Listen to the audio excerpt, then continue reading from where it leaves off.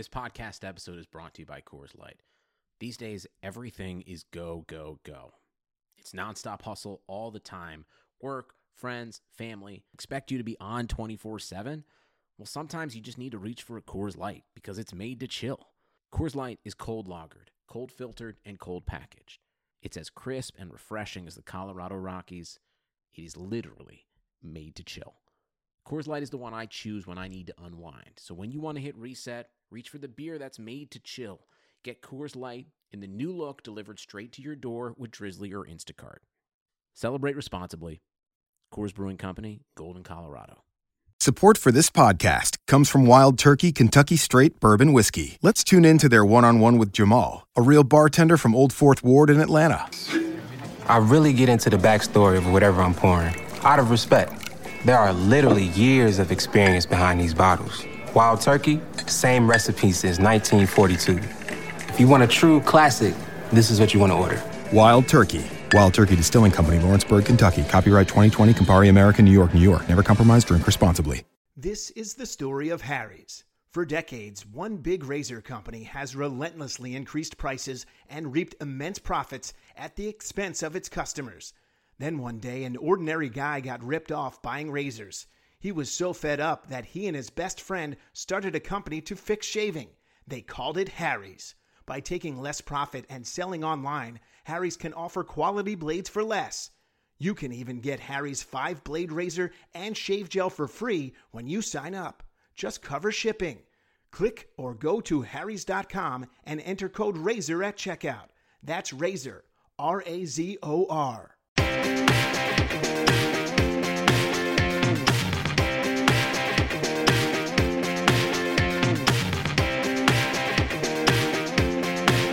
Hi there, hockey fans, and welcome to Puckcast with Statsman and AJ, RotoWire's hockey podcast show. I'm Paul Bruno, your Statsman. You can follow me at Statsman22, and I'm joined, as always, by my co-host, AJ Scholes, who's a great follow at AJ Scholes24. We're coming at you today with our second regular season show, and AJ, I noticed that you're predicting outcomes for a lot of the games and are off to a white-hot start. What goes into your calls on all these games, man? Yeah, right now I'm sitting at 44-26, and I take a couple things into consideration, starting first and foremost with the goalie matchup. You know, this is such a key to any game, you know, figuring out, is this goalie hot? Is it cold?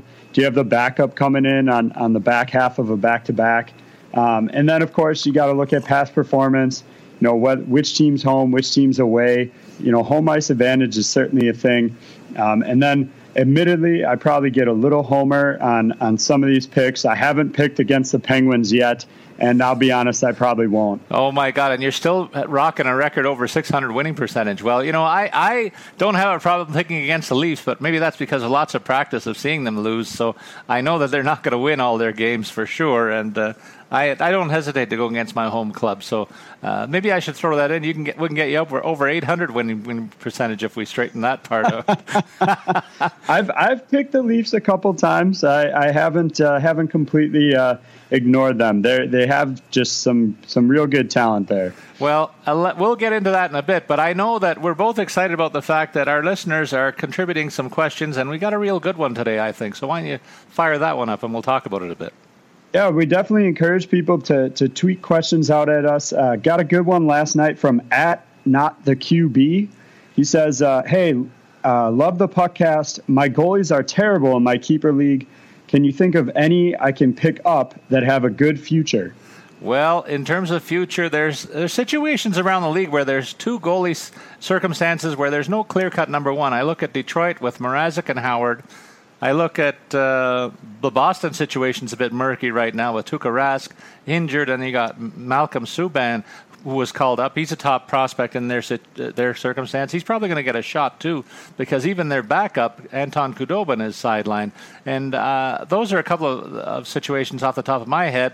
And you wonder if things shake out in one of those circumstances, or say the Dallas one, for instance, where the two vets are there. If they trade one, then both of them get probably higher ranked in the fantasy goalie circumstances, because they'd be candidates for 55 to 60 games instead of the current 40 or 45 split. Yeah, I agree with you there. I really like Connor Hellebuyck from the Jets. He may or may not be available. And then one maybe sleeper pick, maybe not, is you've got Vasilevsky down there in Tampa.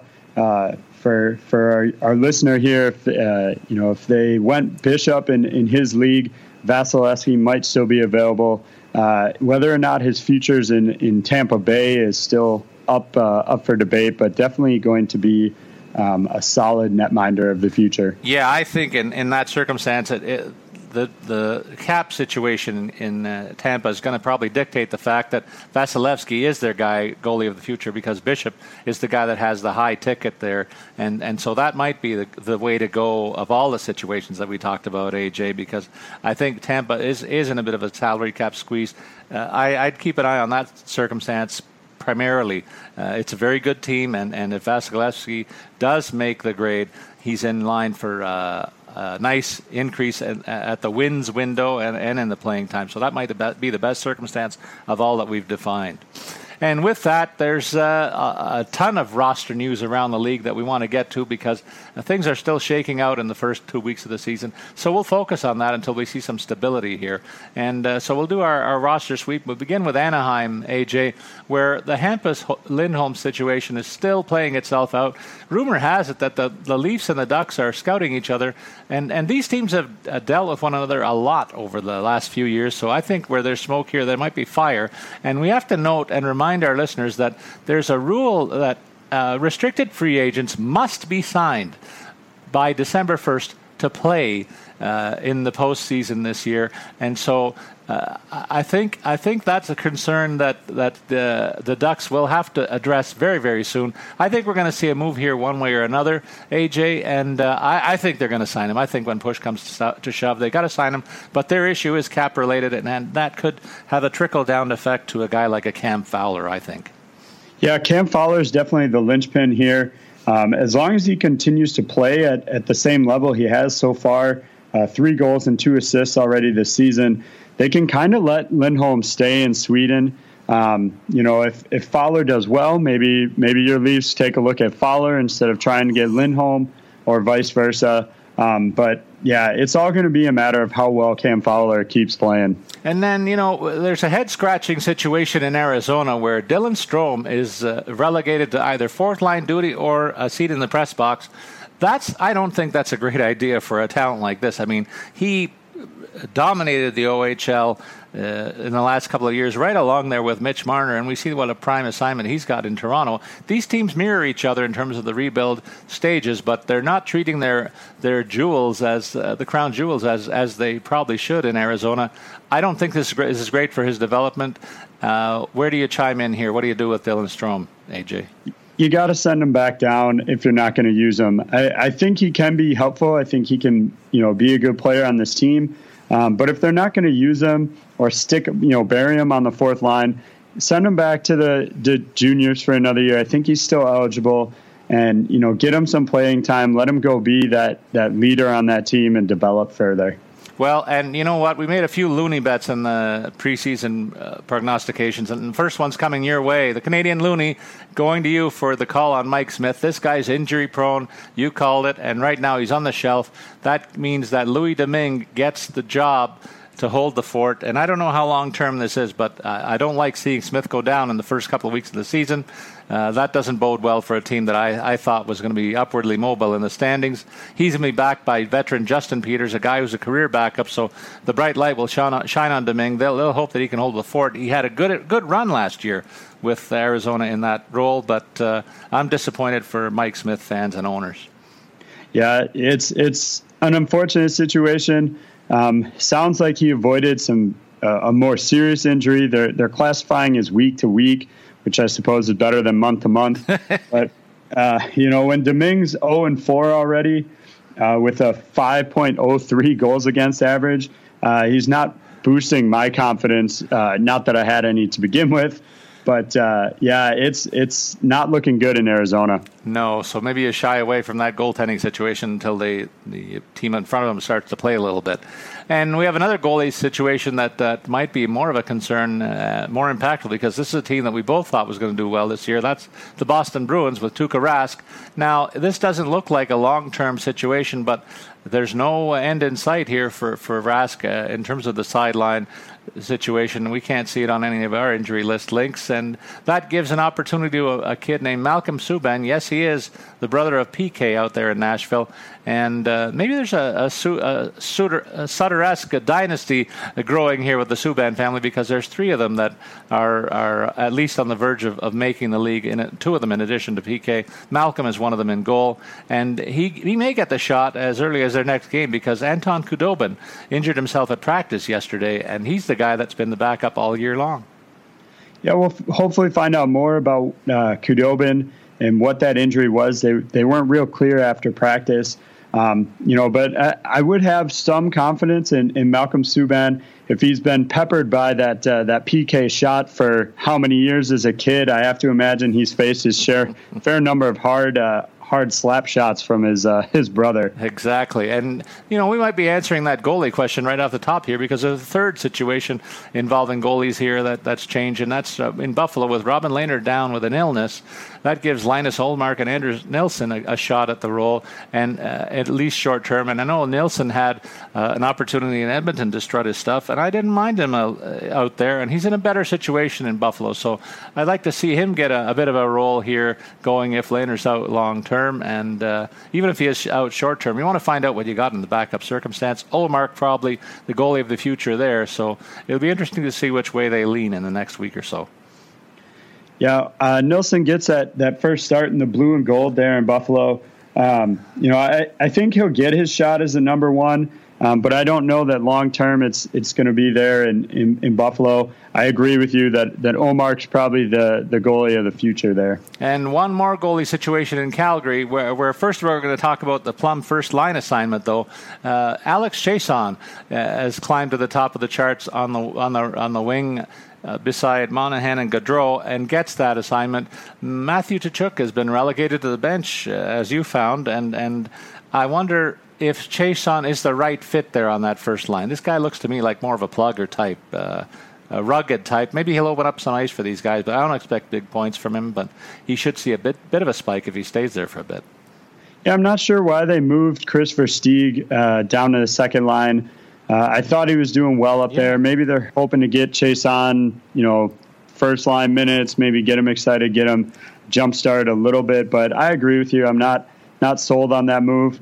And, the thing about moving Versteeg to the left side is, as you mentioned, it pushes Tkachuk down to the bench there. And this is another young player that, if they're not going to use him, send him down, in my opinion.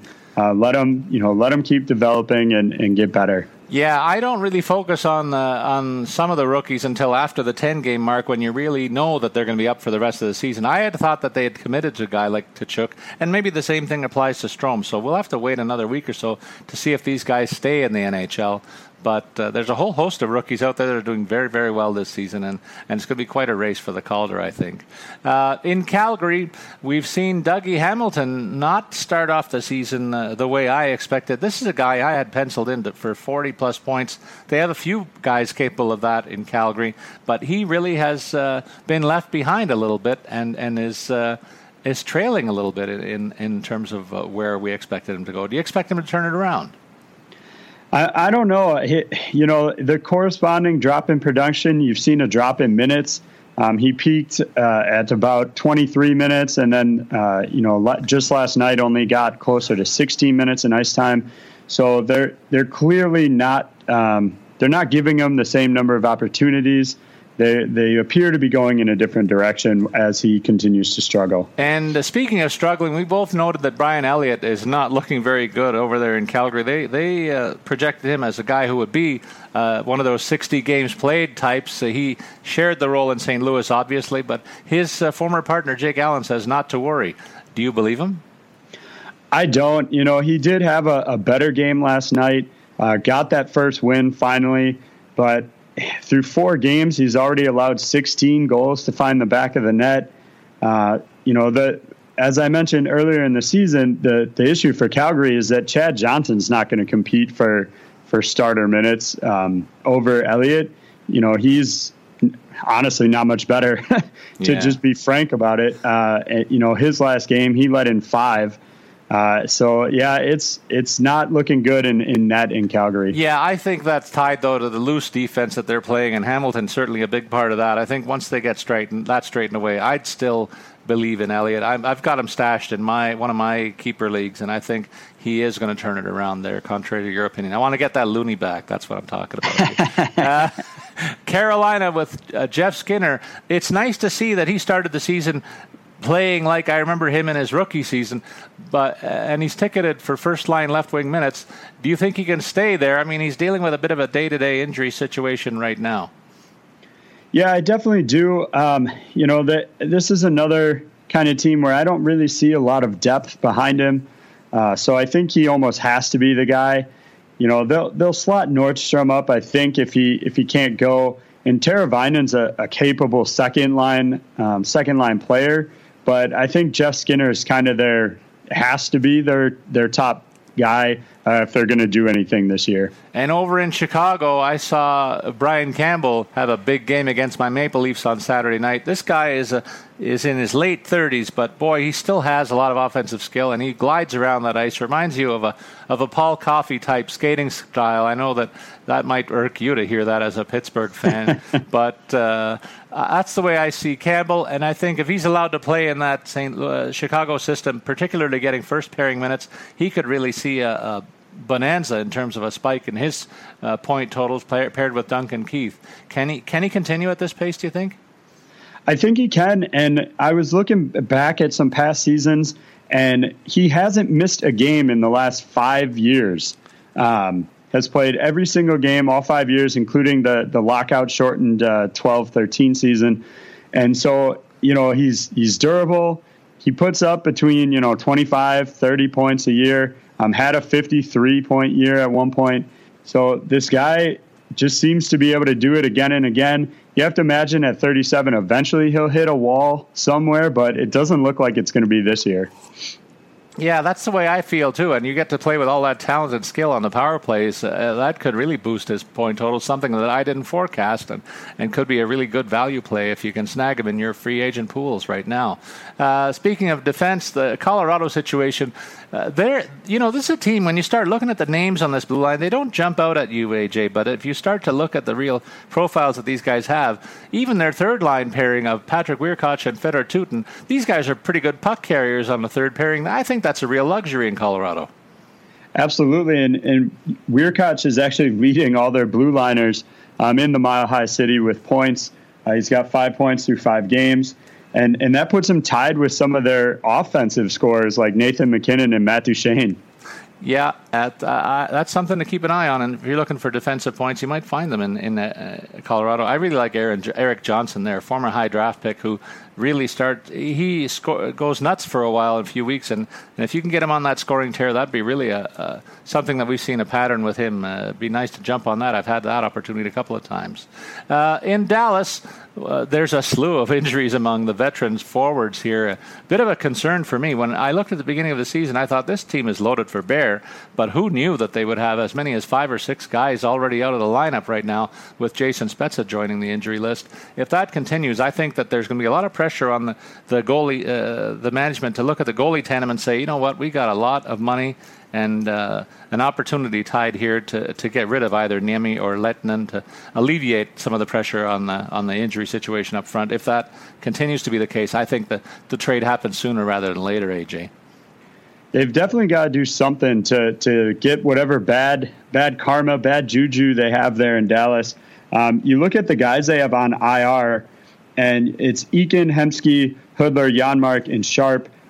These guys combined for 204 points last year, and that doesn't include, as you mentioned, Eves and Spezza, who are both questionable for tonight.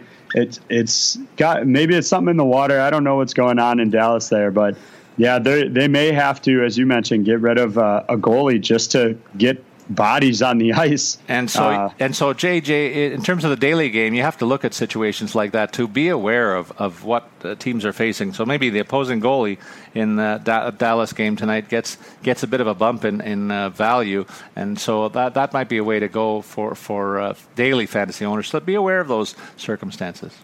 Yeah, absolutely. That's a great call, Paul. Normally heading into the season would not have advised taking the goalie playing against Dallas, given all their offensive power there. But, yeah, that's a great call.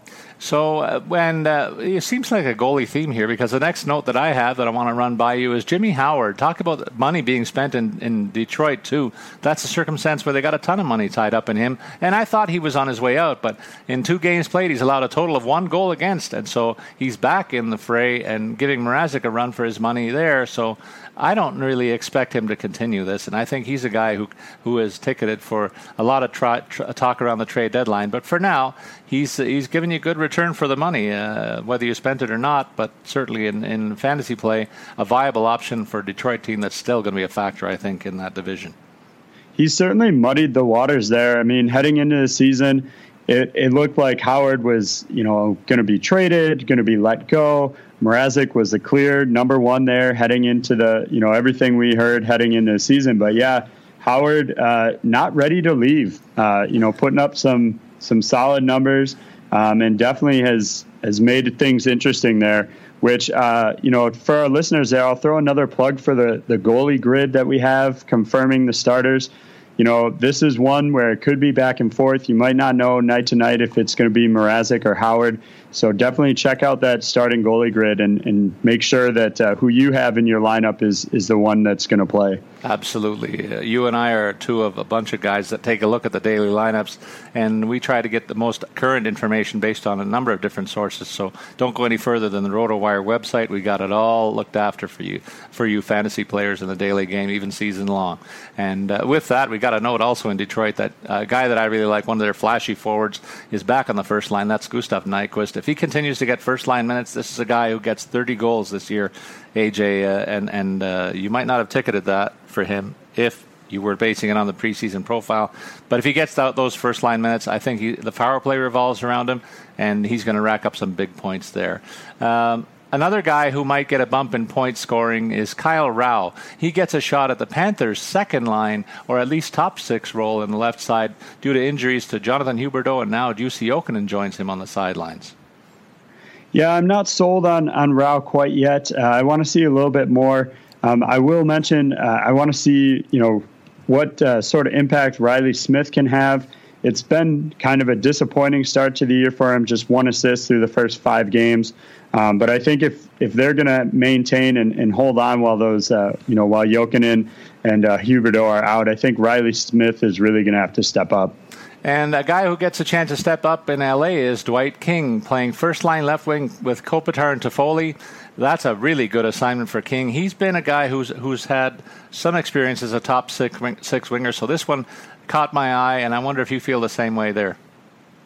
I think it's going to be a revolving door on the left-hand side. I mean, we've highlighted so far this season Dustin Brown as being on that top line, Tanner Pearson as a candidate for that top line, and now Dwight King. So it sounds like the only set thing is, Kopitar in center, and it looks like Toffoli on the right wing until Gaborik comes back. But, yeah, it looks like it might be a revolving door. So definitely something to watch out for. If you're going to utilize any one of those 3 guys, make sure that they're getting those top-line minutes, at least heading into the game. Exactly. And speaking of a revolving door, has there been more of a revolving door in net anywhere around the league than in Los Angeles? Now it looks like Jeff Zadkoff has joined Jonathan Quick on the sidelines. That might open things up for a guy who has been buried in their system, and that's Jack Campbell. He's a guy who might play off of Peter Budaj, who is a career backup. But I'd like to see them give Campbell a shot to see if he can live up to the billing that he had as a junior star. He's kind of been a forgotten man there in Los Angeles. Yeah, if the season starts to go south at any point, I think they will give it over to Jack Campbell. Budaj's been solid the first 3 games. 2 wins in his first 2 starts there. But, if the season starts going south, you're not going to rely on Budaj just because he is 34 years old. You got to see what you have in the future. So with those other guys out, and nothing to play for, then I think you go Jack Campbell all the way. And then we go on to Minnesota. Looks like there's an interesting circumstance cropping up there on the blue line with Matthew Dumba finally shaking the third line role that he's had right out of camp, and now he's getting the first line pairing.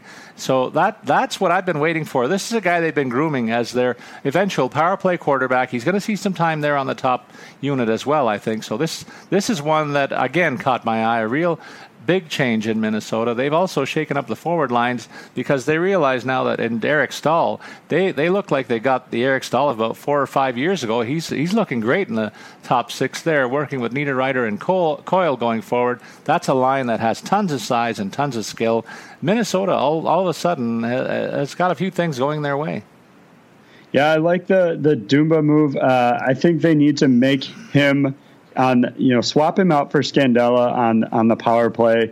There hasn't been a whole lot of production out of Scandella so far this year. And he's not to mention he's a -6 already through 5 games. So yeah, give the youngster a shot, let him play on the power play, and let's see what happens. And in Montreal, we saw last night Alexander Radulov. He replaces Andrei Markov on the power play. We're going to see that Markov's value on this club will be limited the rest of the season. I'm going to make that call loud and clear. He lost a step defensively, and he looked like a bit of a revolving door in the second half. But now, even though he's even coming off the power play, so that really means a loss of value there. But the offset is that Radulov sparked the team with a 3-point effort last night, and looks like he's money well spent on a $5 million one-year contract. The Canadiens took a chance on him, but the Canadiens are built to win now, and Radulov's profile, he's not a 20-year-old player. He's mature. He's got some experience around this league and in the KHL. I think he's going to be a big surprise contributor for Montreal, and factored in last night to give you a sense for what he's capable of. I agree. I think Markov has lost a step a little bit, but that's kind of what you expect out of a 37-year-old player. But fantasy owners out there, don't just ditch him right away. He has only missed 2 games over the last 3 seasons, has put up 40-plus points in all 3 of those seasons. So I don't think we've seen the last of Markov on the power play. And I expect him to still produce, from the blue line. Oh, I think we got a bet on that one too. Then we'll chalk. But I gotta have a chalkboard here to keep track of how many bets we make, because we made a few, and somebody's going to be buying somebody a wobbly pup in Vegas next year, I think.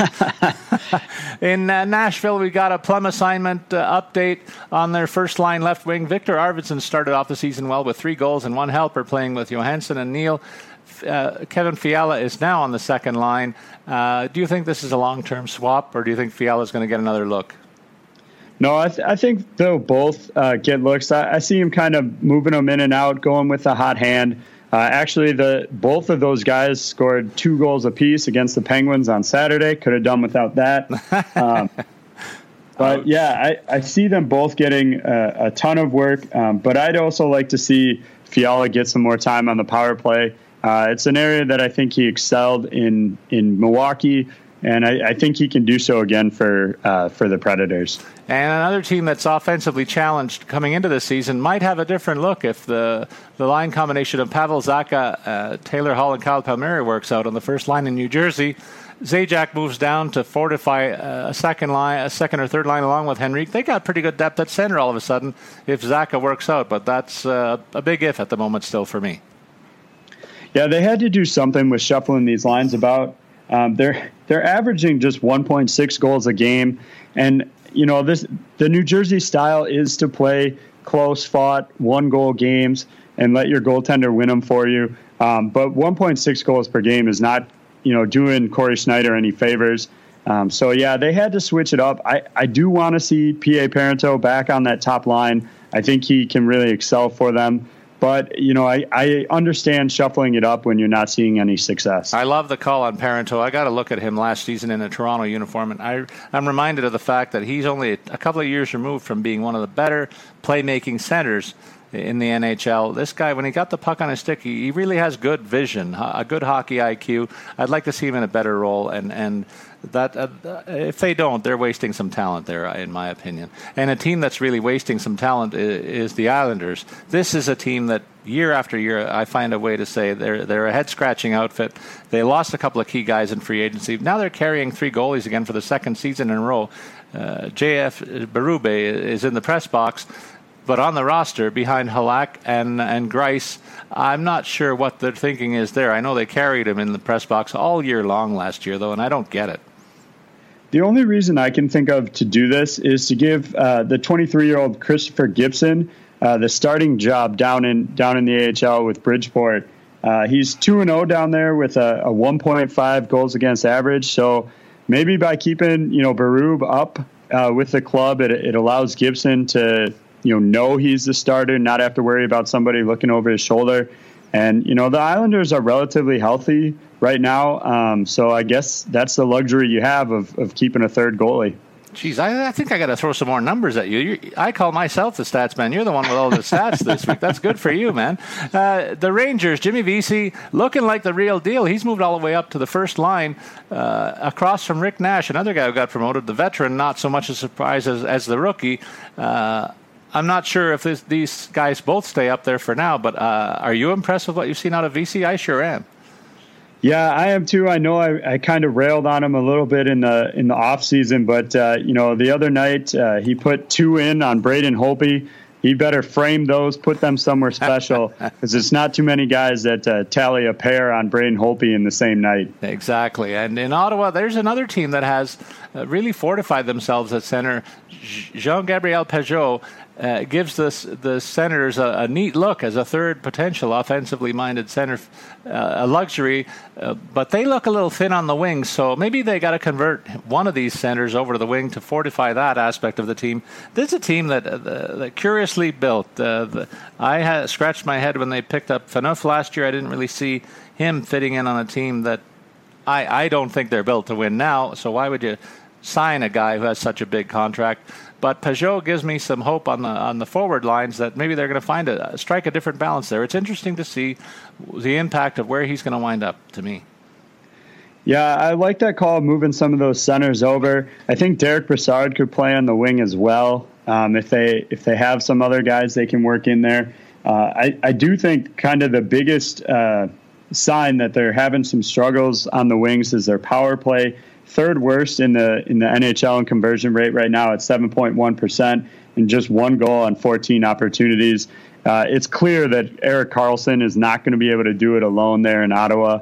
So if they're tanking for the future or trying to build for now and just not successful, like you said, it's not really clear what the goal is in Ottawa right now. Well, and now we should have almost a drum roll in here because I know you've been waiting for this moment. It looks like Sidney Crosby might be making an appearance tonight. You're rocking the Pittsburgh home jersey to do this show today, so you're excited. I'm going to let you take it away and tell me what's happening in Pittsburgh. Yeah, the biggest sign of Crosby's return is they had him at practice yesterday, got rid of the non-contact jersey, had him taking practice with the top power play unit. And you don't have a guy slot in on your top power play unit for the drill if he's not going to play, in my opinion. So that's the biggest sign to me that Crosby's in. We'll get into it a little bit later when we talk about our FanDuel lineups, but I will throw out there already, I've got him slotted in on my FanDuel lineup for tonight. I'll be checking back to the RotoWire injury page, but I think Sid's ready to go. Well, and with that, we're going to jump down to some injury-related news. There's a few more players' news and notes that are out there, but we've given you a taste of how to go about finding that information. Look through RotoWire's depth charts to get a handle on where players are playing, just as we have highlighted here today. Some of the names on the injury list, though, cause some concerns. If we look at Chicago, they got some issues on the blue line again with their depth. Trevor Van Riemsdyk and Andrew Desjardins look like they're sidelined long-term. This has got to have an impact in Chicago, not just on the team, but maybe on the goaltender specifically. I would agree, but I think Brian Campbell so far has been able to step up. He's pairing well with Duncan Keith right now. Kempe and Roosevelt have been a little leaky, so maybe you see the top 4 there see a minute uptick until some of those other guys can get back. And we talked about the Spets of circumstance in Dallas, so we'll skip that one and go to Detroit, where Justin Abdelkader's out with an undisclosed injury. This is significant because he's one of the few big men on this team that is in the lineup, and just like his predecessor, Johan Franzen, it seems like they can't take care of their big men. It's really imperative that they get this guy back in the lineup, in my opinion. He's such a key, particularly on the power play, but also his top six presence as one of the lone big men in this roster. Yeah, he might not match up for size necessarily, but Gustav Nyquist, as you highlighted earlier, has stepped up, on the score sheet, and definitely seems to be filling in for Abdelkader for now. I think the biggest concern about Abdelkader being out is that it pushes Steve Ott into the lineup. He's just red flag.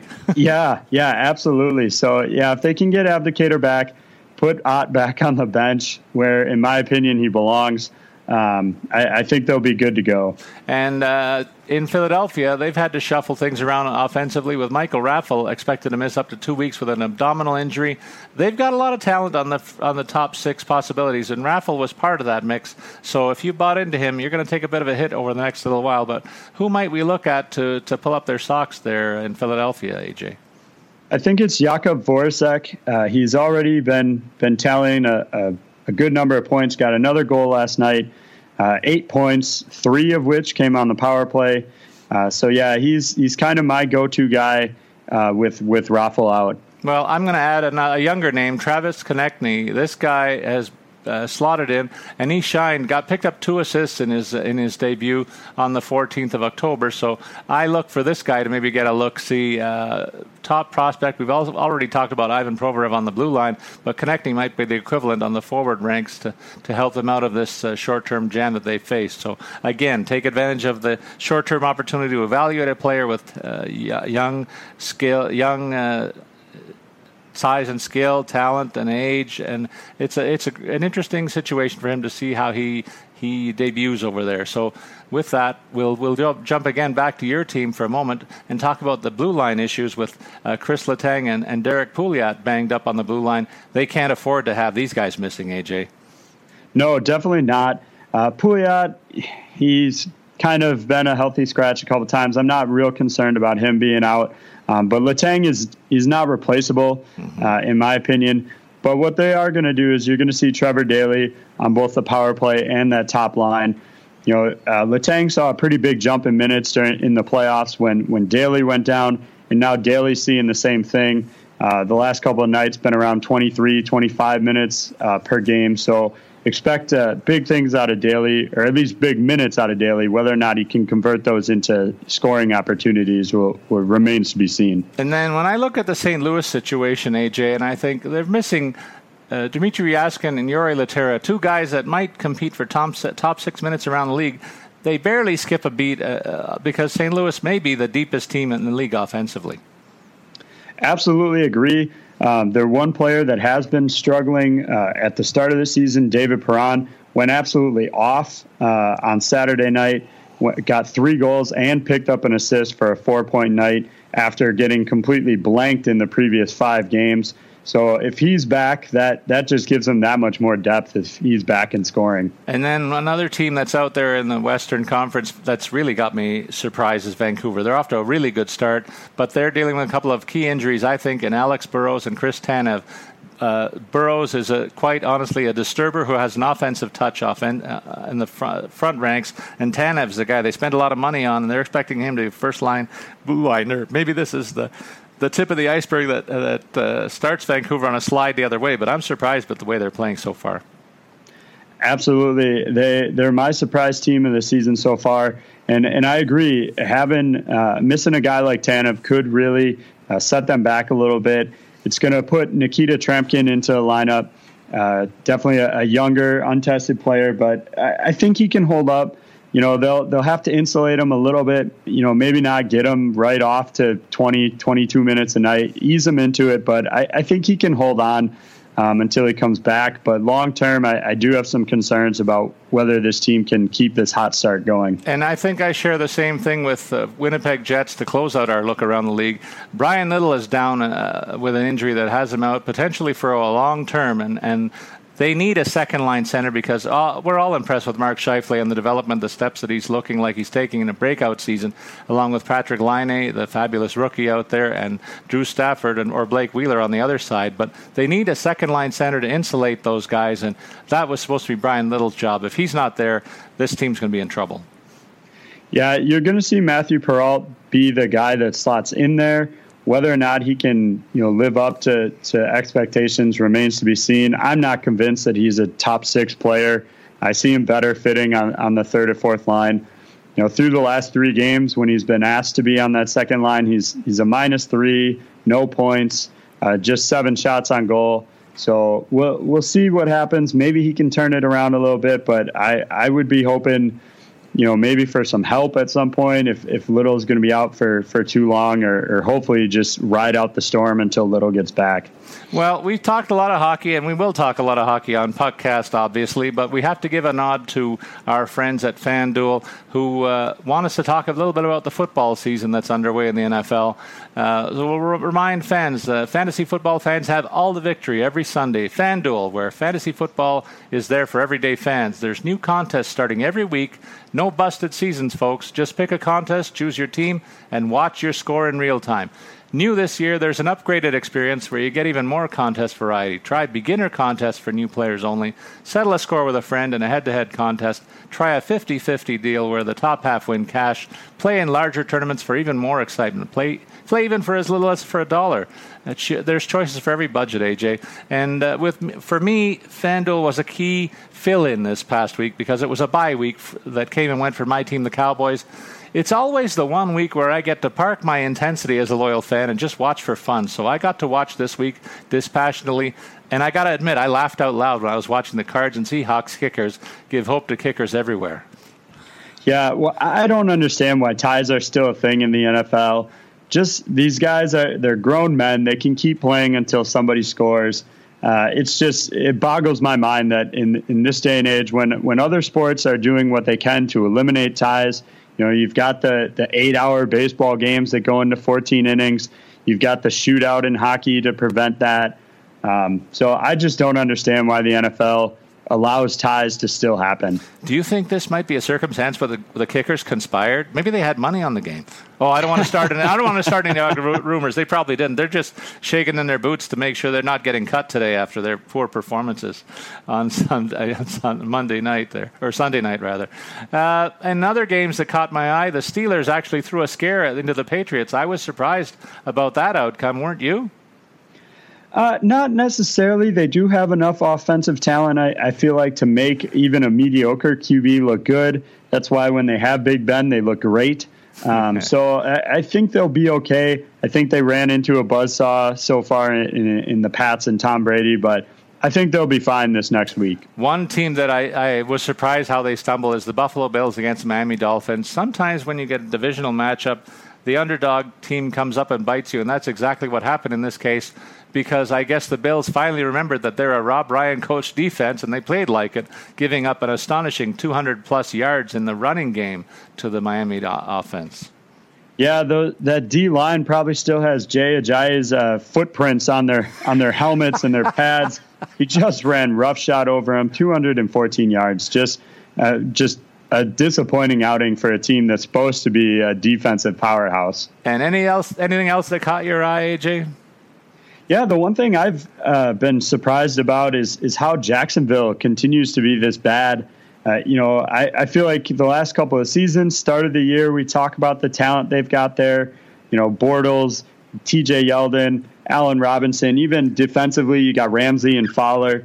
Yet somehow this team just manages to be bad. I don't know what's going on there. They might be the Edmonton Oilers of the NFL. That's what I think. One year they're going to get it right. All these high draft picks are going to pay off, and they're going to run all over the league, I think.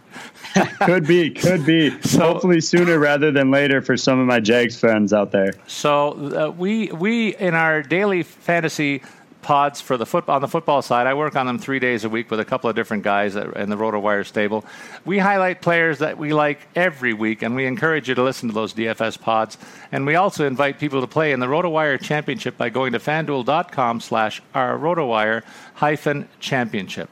Have all the fantasy football has to offer. FanDuel. Be sports rich, folks. There's a special offer right now for new users. Get a free 6-month RotoWire subscription with a $10 deposit on FanDuel. Go to FanDuel.com/RW. Not only will you get free subscription, but you'll have that $10 available to play with on FanDuel. That's over $40 in value for just $10. Go to FanDuel.com/RW. All right, AJ, it's time for us to build our rosters for the Tuesday night games. I know that I rocked a fabulous lineup last Tuesday when I did this, so I'm hoping that I can repeat, and I know you did well as well. So we'll give some good names here and reasons why. Let's start with your centers, buddy. Yeah, so I kind of mentioned this at the start of the show. I'm going to shell out for Sid the Kid tonight, $8,200. I know if you go on FanDuel right now, he's showing up as out, and he is. But I'm confident that after the morning skate, the game day skate, that they're going to clear him. I feel like with them having him on the power play yesterday at practice, it's a good sign that he's going to be ready to go. But as I mentioned, I'll be checking back to RotoWire frequently, checking out the injury update page, the fantasy news, breaking news section, just to make sure that he's going to be in. And then my other center, I'm going to go with Ryan O'Reilly. I like the matchup against Philadelphia. He's just 6,100. And the Flyers, I think I've got some serious concerns about the goaltending there. So he's definitely I'm stacking against Philadelphia, which won't be a surprise to too many of our listeners who know I'm a Penguins fan. I think that's got Homer Call written all over it. I'm going to go in the middle of the two picks that you made. I'm finding Anze Kopitar for $7,300. To me, AJ, this is a guy who's one of the top centers in the league. Maybe a little bit of his defensive influence creeps in here to undervalue him, I think. But don't forget, this guy is a frontline player on the offensive side of the puck as well, and I think a great value for $7,300. And I feel the same way about Tyler Johnson. He gets a pretty good matchup coming to Toronto. He's only $5,900, and he's only a year and a half removed from being one of the leading scorers in the NHL. People forget that on a team where certainly Steven Stamkos gets all the ink when you're talking about centers, but don't sleep on Johnson and his second-line mates who have been together for a long time. I think they take advantage of a young team in Toronto tonight, and the focus where it'll be on the Leafs will be on Stamkos. Maybe Johnson sneaks in there and picks up a few points for you. AJ, 4 wingers that you have to come up with for tonight's schedule. Yeah, so I'm going to stack a little bit against Calgary. Brian Elliott, just coming off the game last night, probably going to go with Chad Johnson tonight is my guess. So I'm going to shell out for Tarasenko at $7,900. A little expensive, but just a great talent, fantastic player, should get some goals in. And then I'm also going to go with David Perron at $5,000. Yes, he just has the one good game, but I think that'll be the boost that gets him. I'm not expecting another 4-point night, but he could definitely do something. And then I'm going to go Scott Wilson at $3,600. This is my value play, and this comes out of Crosby playing. If Crosby doesn't play, I'm going to ditch Wilson. But he probably sounds like he's going to be on the top line with Sid, so I think he can get some points tonight. And then my last guy, again, another stack or another matchup situation. I'm going to go with Line for $5,000. I'm not sold on the Dallas goaltenders. That split has me concerned. Plus, with all the other injuries, I think they're going to struggle to stop some of the offensive talent they have with the Jets. I really like that last call on Line. I think this is a spot where he can excel this evening. My wingers of choice, I'm going to stick with a bit of a Tampa stack against my Leafs. You see, I can pick against my team, AJ. I'm going to go with Jonathan Drouin for $5,700. This is a guy who showed well late last season. We're going to get a close look at him in Toronto for the first time to see what kind of skills he has. I know they're considerable, and I think this is a matchup where he preys on a suspect Leaf blue line for $5,700. Good value there. We spoke earlier of Tyler Toffoli and his first line role in Los Angeles. I think that people must be on the East Coast making these prices today. Toffoli at 5,500 looks like a steal. We've both spoken of Gustav Nyquist on the first line in Detroit. That's $5,500 more that I think will be well spent. And then one name that we didn't talk about was David Pastrnak, who is all of a sudden back on the first line in Boston, playing with Marchand and Bergeron. That's a great spot for him. This guy's a pure sniper, and for $5,200, looks like a great value to me on to round out that unit. Your two defensemen of choice tonight. So I'm going power play heavy with the defensemen. I'm not necessarily shelling out for some of the big name guys, but guys that'll get power play minutes. I'm going to go with Gustafsson. The Ghost is only 5,800, and I think he can do some good things. I'm not sold on Buffalo's goaltender tonight, Nilsson. So I think he can get some goals. And then I'm also going to go with Ristolainen in that game as well for 4,900. I mentioned last week, going back to the well on this one, he's a top blue liner, plays on the power play, and again, not sold on those Flyers goalies. Yeah, I think that looks like a fantastic value in this game. $4,900, anytime you can get a first-line defenseman who's power play quarterback, you got to jump all over that. I'm kind of doing that with my picks, too, but they're a little more expensive. Drew Doughty in Los Angeles speaks for himself. Norris Trophy candidate every year because he plays it at both ends of the rink, and he's a stud on the power play, logs lots of minutes, plays with the best players up front in tandem. And then Mike Green is a guy who's been elevated to that role once again in Detroit, reprising what he did in Washington his whole career, and he's going to be their go-to guy at $5,200, another screaming hot value. In goal for you? I've got Carter Hutton going to fill in for St. Louis, and fill in for Jake Allen there. And last week I had to switch things up when we did this, but this week I'm going with an already confirmed goalie, so I don't have to make any last-minute changes. I think he can get the win. The Flames are struggling, and he's a little bit cheaper than some of those top options at $8,400. Well, and I think you can substitute Peter Mrazek for me, $8,600, and exactly what you said applies. He plays against a relatively soft opponent at home. I think he gets the nod in a two-goalie system that you got to watch for. Howard's played well, but I think this is Mrazek's turn, and if he gets the shot, I think this is a good value play for him and the Red Wings to go victorious over the Hurricanes tonight.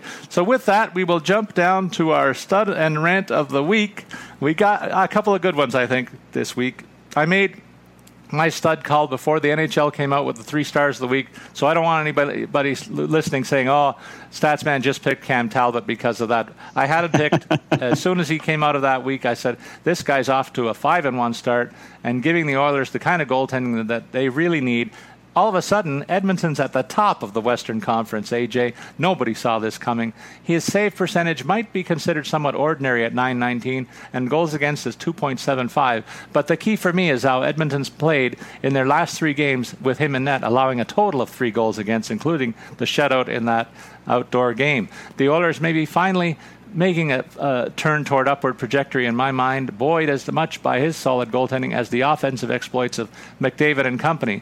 If they can continue to work the two aspects together, I think Talbot has a great shot to be one of the league's leading goalers at the end of the season, and they'll be among the biggest surprise stories in the NHL if they can keep this up in short, AJ.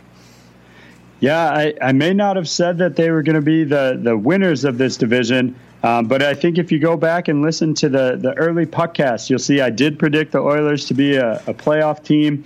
They've got so much young talent. They're going to be hard to beat. And I agree. I think they could seriously compete for the Pacific Division title. And you see, finally, after getting all those first overall picks and top first-round picks, it had to go right. I mean, even a blind squirrel has to find an acorn once in a while, I think. So this might be the year for Edmonton to finally show that there is some upside to all those picks after some years of disappointment. But the rant of the week is a timely one for me, AJ. I look at the outdoor games, and I say, let's not cheapen this experience. I liked it better when we had 1 game per year. Now we're getting the Stadium Series. It's no longer special to me. I mean, I used to tune in and watch all the pregame coverage. I stuck with the postgame coverage because of the fact that they were so infrequent, these games. It was a real spectacle. I'd feel different if there was only one game a year. But catching so many of these games on the airwaves, it really is watering down the product, in my opinion. I mean, I also have a great experience to recount from the Leafs-Wings game at the Big House. Of course, I was happy with the outcome, but the players must have looked like ants from the upper reaches of the stadium. That's what friends of mine told me who were there. These other friends, they moved down actually for the shootout. They wanted a better view. Well, boy, were they stymied when they realized they get into the 10th row and they shoot a video. And it looks like you're going shoot. They must have been at the board's level because you couldn't see any of the players from the waist down. So if you were there, you didn't even see the puck in the shootout. And that's why it's a much better spectacle on TV as well, something that's not lost on me. But I want to know where you stand on the outdoor game situation. I love the outdoor games, Paul. But I think it's because when I think of the outdoor games, I think of that Buffalo-Pittsburgh game in the snow. And I don't know if there's ever been an NHL game that has more embodied the pure experience of growing up, playing pond hockey as a kid. And so it might be a little bit of nostalgia there. And certainly the rest of the games haven't lived up to the same level of hype. I still look forward to each of these games. But I do have to agree with you. I've personally only watched them on TV, haven't been to one in person, and I certainly understand your concerns about the in-person experience for fans. Well, I've told you, I off the camera, I've told you that I am declining the opportunity to see the Leafs game for much the same reason. I know it's going to get great coverage on TV. I don't want to go there and freeze my butt off and not be guaranteed of a great view of the ice from where my vantage point might be. So I'm quite happy to watch it on television, and I really look forward to the day that they realize maybe they should do this once a year. Treat it like the Super Bowl, if you will, in season. And anyway, we're gonna look at our format going forward, and we appreciate the questions and suggestions that are coming our way. But I think it's important that we stick with the roster look that we gave you this week for maybe another week, and then we're going to sprinkle in even guests. You can look forward to that in coming weeks. People that have done some good literary work. It's book launch season here in the Great White North, and a few good ones have come out. Friends of mine have authored them. I'm going to have them on our show in the next few weeks, AJ. Something more for our listeners to look forward to. But thanks to you again for the great work and the numbers that you threw out today, as well as the social media efforts to get our name out there. And we'll remind our listeners that you're a great follow at AJ Scholz24, and you can follow me, Paul Bruno, at Statsman22. That's it for this week. We ask you to look out for our Hockey Pod every week. That's Podcast with Statsman and AJ, so you get all the latest news and our tips and stay ahead of the competition in your fantasy contest. So long, everybody.